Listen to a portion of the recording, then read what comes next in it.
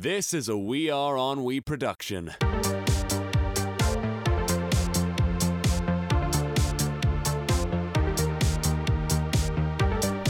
Welcome back. Oh, Marty, welcome back. Oh, you're a fucking prick. Welcome back to the On We Talk podcast. Hayden's here. How are we, Hayden? We good? We're good. I'm good. It's been a while. It has been a while. Maybe not for the people listening, but for you and me, it's been a while. Yeah. Who knew at university you have to do work? No, exactly. Who knew? Who knew that it required such long hours of study and whatnot? Not a fan. It reminded me of all the things I hated about school. So, Hayden, this episode, I wanted to sort of like go off what we did last time, how we talked about OnWe TV, or Anui TV, as a few people have been referring to it as. And I wanted to talk about what we get. I wanted to talk about... You looked so defeated when you said that. I know. Oh yeah, I put my camera on. I forgot about that. Anyway, what we talked about, one thing we talked about last time was we felt the natural progression of a second channel would be, of OnWe, would be to make it, this is a whole explanation, to create a gaming channel. That's what we felt like was the natural progression, correct? Yeah. Because you and Chris and Brad all play games. Yeah. You guys are gamers. Opposed to me, like I'm more of a casual gamer. You guys are much more into the culture of it, aren't you? Yeah, well, for us, I mean, we grew up playing games. That's part of the reason why we're such good friends. No, exactly. It's a very communal thing for you guys. And I know all three of you also watch people play games on YouTube, which seems ridiculous, doesn't it? Like, you think about that concept, watching people play games. It's a strange concept, and a lot of people talk about it a lot, but I mean, it's really no different from watching people play football or anything like that. It's just so much easier and less expensive for them to do that. No, you're exactly right. But it's not... It's a very strange section of entertainment. It really is. It is so easily that we could be in a present time where that didn't happen, where YouTube, like, imagine if YouTube didn't take off, then that whole aspect of internet culture wouldn't be a thing. But I'm so glad it is. No, well, so am I, because it's created a new, I don't know, like it's a new platform for comedy, for entertainment, expression, drama. It's created so many new jobs. Like, you think about it, YouTube, like gaming on YouTube and Twitch, we'll discuss Twitch in this situation as well. It's given many people full-time jobs. A lot of gamers are very, very wealthy. Yeah. Like Twitch, like the whole subscription of $5, which has become you think about it, people won't subscribe to different services for $5. OnWe now, by the way, guys, if you feel like giving us a buck. Sick plug right there. But like, you think about it, there are so many, because that's the default. It's default of subscribing to a channel for $5, and you don't get that. Like, you get little things, but you don't get like exclusive content, etc., like traditional services do. But with Twitch subscription and Patreon, I'll mention in the conversation as well. The whole aspect of supporting people on those platforms, it's crazy, isn't it? Because you're not getting much out of it in return. Like, you're getting a bit, but being able to support your favorite creators it's crazy how it's allowed so many people to create a living off it. It is a very, I don't know, it's a very unique situation. Because, like I said before, it's no different to, watching someone play football, or even like going to a comedy show and paying for tickets, And the thing is that it provides a new platform via advertisement and all that sort of stuff for people to, create these venues online. And you're talking about the whole subscription, compared to traditional subscriptions. I mean, like, you consider it, you pay $5 a month for Twitch, right? And that guarantees you like full access to witness, someone play games creatively or make you laugh or whatever. And, in the past, if like subscriptions consisted of things like magazines and stuff like that, and in which case every month you'd be guaranteed a new issue of content that you liked. Like, it's really no different. The thing that a lot of people have trouble with is it's hard to justify $5 a month, because, especially on Twitch, because it's a bit volatile. Like, there's no guarantee that, a content creator will stream every single day, that they'll stream for as long as they usually do. Like, for instance, Sips last year at some point, he creates a lot of videos on YouTube, and he just stopped all of a sudden. And I forget what the reason was. I think he was spending a lot of time in Bristol with the other Yogscast members, and he just stopped producing content on his main channel. Which isn't something you'd see in like a traditional job. People don't just, like, if people stop, then they don't get an income, So there's that constant drive for self-employed people to do that. And it's the same thing with YouTube content creations, but, obviously some people are part of networks, and so they can afford to do things like that. A lot of people can't. No, but I understand exactly where you're coming from. You've got to give people a reason to subscribe or support you with money, because, like, you see so many small, like, I was looking at it was a commentary channel, about 100,000 subscribers, a decent following, and you look at his Twitter, etc., quite decent interactions, but he's got less than 200 people supporting on Patreon. Now there was another channel called Loading Ready Run, I believe it is. They've been making videos for quite a few years, maybe like 2003, 2004, and they haven't even hit 100,000 subscribers. But they're making about, and I'm just going to double check this because I don't want to get this wrong, but they've got a few thousand people donating on Patreon. It's just loading for me now. They've got less than 2,000 people, but they're getting 11,500 per month. Like, that is quite a lot of money. Like, you times that, so that's 138 a year. Obviously, that doesn't support, like, a whole... They've got about 8 people in their thing, on their channel, working with their company. But they also do other stuff as well. But I think it's only, like, 4 of them are full-time. Yeah. But that's less than 100,000 subscribers. I believe it's, like, 80 or 90,000 that they have. And it's crazy that, like, supporting people, like, how... if you just create that sense of community, if you create a sense of value, it doesn't matter how big you are, or even necessarily how much content you put out, does it? Yeah, not at all. Because there is that idea, like I said before, it's driven by ad revenue. Like, it has been from, well, I guess when they introduced ads and whatnot. Like, most websites are based on that. But the special thing about things like this, as well as, what do you call them, like Indiegogo campaigns, all those other startup websites, is that you sort of produce an idea that people are interested in and that they want to continue seeing, or they want to see be developed. And it's that, like, sense of interest which drives these alternative sources of income, which is people's donations and whatnot. And it's interesting because it means that you don't have to be incredibly successful. Like, you don't have to be viral, you don't have to be widely recognized in order to actually, get the means to make some content. If you've just got some dedicated people that are really interested and value the content you're creating, in most cases, that's enough to inspire you to keep creating.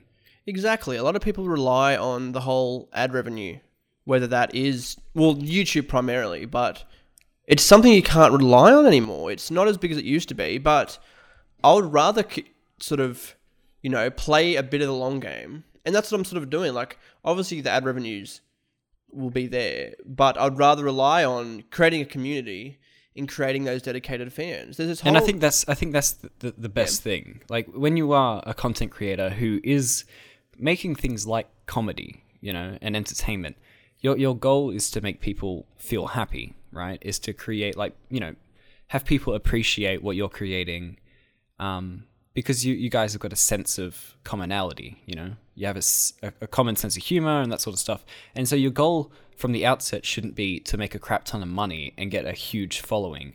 It should rather be to create a nice community, a community of people with common interests, and a sense of devotion, No, exactly. And, like, obviously that it includes strategies of getting as many people's eyes on your content as possible. But it's how you treat it from there. Do you know what I mean? Yeah, like obviously the thing is, you could have something that's very, very good, very what do you call it, relatable. But if no one ever sees it, then naturally people are not going to be able to follow it because they will never have found it. So yeah, there needs to be of course, there needs to be some strategy involved to get people to notice it. For some people, that's just getting viral. Other people, that's advertising. In most cases, it's going to be advertising because it's tough. It's a very saturated industry. Exactly. There's a different way. It appeals. You appeal different to people in different ways because people find different things in different ways. Anyway, I wanted to veer back onto the path of the gaming channel because we've discussed this before and we'd been wanting to make it, but we've got to if we make a gaming channel, it needs to be. We need to have a sufficient amount of content on it. So absolutely. So in my head, I feel like at least Brad, because I feel like Brad can be and probably should be sort of one of the main faces of the gaming channel. Even you, I've always had this vision of you and Brad, but even Chris as well. I have visions of me and Brad. Do you? Is that before I go to bed? Was that okay? And fuck you. No, but and you know how I see things. Like I see it as I like to see it as more of a like a network of channels, not just a company's YouTube channels. I like to see it as programming rather than just a YouTube channel. So I sort of want the channel to be sort of programming based, and like obviously we can work around that. Like it's just how you do it. Like I feel sort of it's just like how you go about it. Like Achievement Hunter and channels like that. Like I'm just trying to think. Even the Game Grumps to an extent, they've created sort of programming for the channel. Even if they're like, we need to frame it the right way. Because it's a very oversaturated market. You can't just upload, this is part 1, part 2, part 3 of my walkthrough of some game that's just come out. Do you know what I mean? Like, everybody does that. Yeah. And it was something that I think I spoke of last time. Day9 does it very well, or at least used to. He had a very strict guideline where he'd be doing StarCraft videos of a different form each day, and so subscribers would become used to expecting, a Fun Day Monday. God, I don't know what the rest of them were. I think Fridays and Saturdays were like a free day where he sort of did whatever he wanted. But yeah, Tuesday, Wednesday, Thursday, he'd always have a specific type of video for fans to look forward to. He framed that very well. He really did. I'm just looking at his channel right now, and his current schedule is Monday is his mostly walking series with his 2 friends. Tuesday, Wednesday, Thursday he plays Hearthstone. Wednesday he plays Dota, and Tuesday and Friday he does Let's Plays. He doesn't make it very specific. Now, if I look around, Fun Day Monday, so he definitely played Hearthstone those days. Is that correct? Or was it? No, it was StarCraft. Yeah. So he's on 500,000, and I feel like he's created one of the better communities that I've seen. Like, obviously, not all 500,000 of the subscribers are going to watch every single video because it's a very how many times does he upload a day?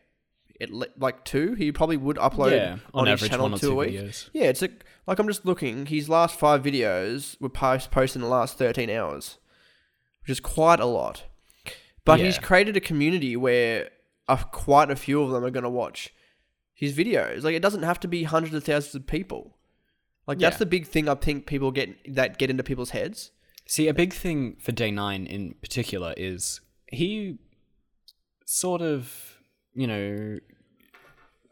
gained, what's the word? Popularity through live events. He was a shoutcaster to begin with, and he likes commentating on those sort of things. And then when he got involved with Twitch, it was that very same thing. And his shows have always been like that. In fact, the majority of his YouTube videos are just cuts from his live streaming. And the thing about that is, when you live stream, you have this interaction with your community.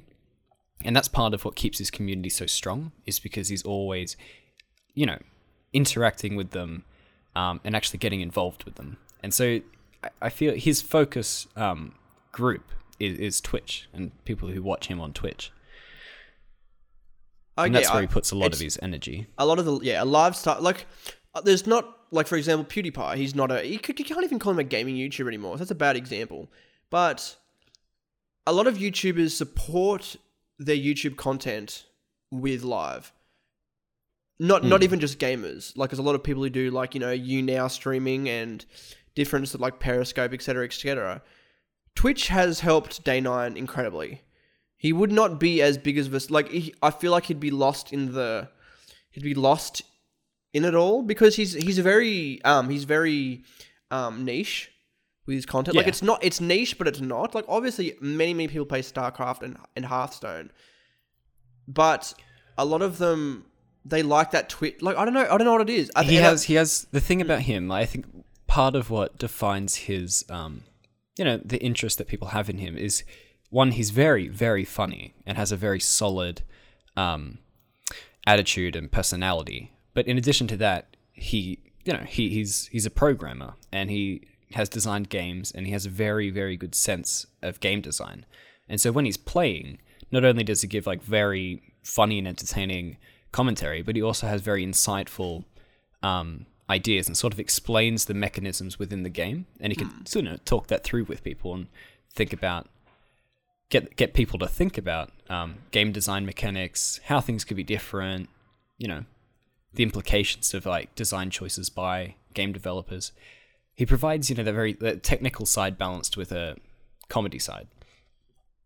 It's a niche market. Not many people do that. It's not even it's not even the game itself, because obviously many people play the same game. But for example, the way the Yogscast would go about playing a game is very different to how PewDiePie would play a game, or different to how even Day9 would play a game.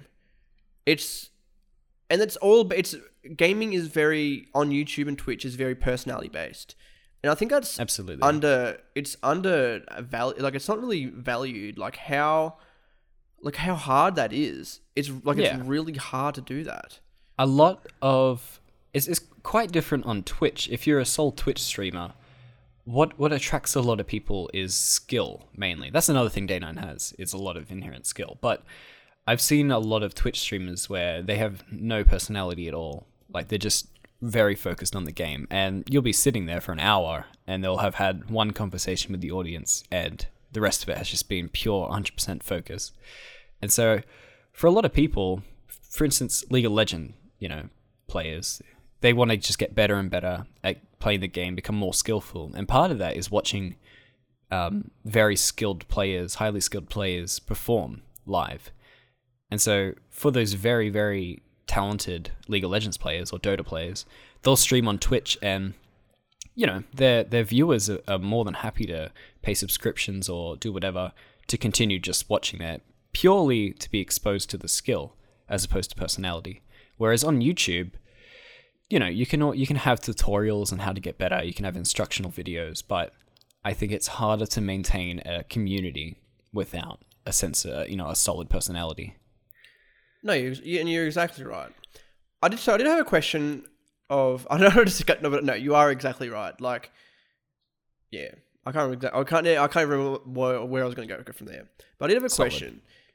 Do you think it makes sense or do you think it can work to go live on Twitch with a show or with you playing games and upload it to YouTube and have it make sense?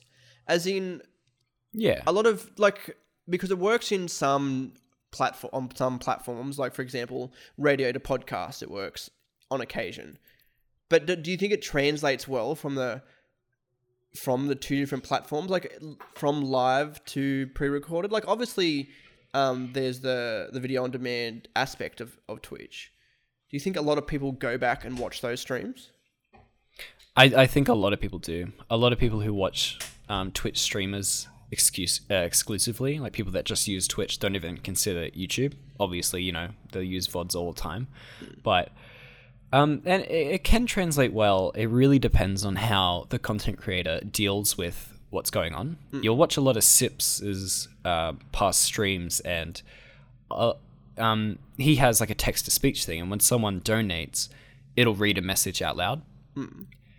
And because when you watch a video, like a pre-recorded video on YouTube, something that's been taken from Twitch to YouTube, you're missing out on the interaction with the community. You're not seeing all of the text that's coming through. Do you think that promotes people with the to text go back? To speech? To go to tune definitely. in live, I mean, sorry? Definitely. Unless... only if there's like no reference to it. Because it sometimes you'll be watching, you'd be interested to see what people are saying at the time. But, that doesn't happen if the content creator, addresses the chat often. Like Day9 always does. He'll stop in the middle of a move on Hearthstone, and he'll be like, oh, okay, let's look at some questions. He'll say, oh, okay, so this person has said this, and then he'll start going over his explanation. And he's got a continual interaction with the audience. Interesting. And that's how a lot of them, it's the interaction that keeps people there for the live stuff, definitely. It's a different feel when it's just all pre-recorded. Like obviously Game Grumps are one of the big examples of that's pre-recorded gameplay. But that's all based on the interaction. If it was just one if it was just one of them, it probably wouldn't be as good. It definitely wouldn't be as good. Like doing, what the Game Grumps have is because they have two very funny people, very talented people who are just enjoying playing a game together, and it's entertaining to watch that. And when you do it, when you play a game by yourself, you have to be very creative if you intend to entertain an audience. I think Sips is very good at this. Shin as well, he's very good at this. And they do it in very different ways. Like Sips, he'll create a narrative out of whatever game he's playing. Like if you watch him play a game and then you go and try and play that game, it will not be as fun. No. Because he'll give personalities to all the characters, and he'll create consequences that are not inherently in the game. If you're playing a game and you're given a dog, right, and its function is to just hunt, right, then you don't really care. If it dies, then okay, you can't use that dog to hunt anymore. But if you give that dog a backstory and say that it was like your character's only friend, and without it your character would be lost, and then that dog dies, if you play along with that narrative, it's wholly upsetting. Oh god, yeah. So much more upsetting. It's adapting it. It's adapting it to... And that's something that you have to be able to do, especially if you're a solo content creator, is you need to be able to give a storyline and, engage the audience in the game you're playing, as well as yourself. When I play games, I'll sit there for hours and I won't say a damn word. But if someone was watching, it's not really entertaining. No, exactly. So, with our gaming channel, which I don't know if I've mentioned, but I want to call it Onwe Plays, because I feel like because Onwe Games could obviously be a studio for creating games, which is a long-term thing. Make sure you get those domains. Yes. Anyway, I feel like it'd at least be two people playing for, like the channel would be at least two personalities. Now, if we went ahead with this, and it's like, let's say we're all full-time. Do you think it should be live programming that is put as video on demand on YouTube? Should it be all pre-recorded, or should it be a mixture of both? And what sort of mixture of both? It should definitely be a mixture of both. And I think at the outset, it really depends on how much how the channel's preloaded, if you know what I mean. Yeah. If you've got a very lively community on the main channel, right, and then you create this satellite channel, the gaming channel, then that community that you've built up around the main channel are likely to check out the gaming channel, and so you're already guaranteed a fair base, a fair audience. Exactly. And so if you've given that, then live content is fine. You're not going to get very many viewers, but as it gets thrown to the YouTube channel, there's more interest generated for it. You'll be able to do live streaming videos. But the problem is, often, you're not given that preload. So what'll have to happen at the outset is there'll have to be mostly pre-recorded material to get people interested in series, get people familiated with the personalities, because the personality that Brad will have will be completely different to his personality in Marty's Internet Show. No, exactly. And or even the podcast. You as well. Exactly. And Chris, when you're all playing video games, it's your real personality. It's not it's not defined by the character that Brad has to play in Marty's Internet Show or anything like that. So yeah, it'll have to begin with pre-recorded episodes, series, that sort of stuff. And then if there's enough support behind it, then you branch out to live, into live streaming. I don't think it's a good idea ever to just launch a channel by live streaming, unless you're very talented and very skilled in games. No. Yeah, no, I think you're exactly right. But I feel like live streaming should be the end goal of a lot of content creators. It really depends on the type of content creator you are. But it's just a very nice thing, because when you make content to make people happy, you sort of want to make a community around it. You want to make a huge network of friends and people that you can communicate with. And so the most direct way to do that by doing something that they're interested in is through live streaming. This has been a We Are On We production. Head to onwe.tv for more.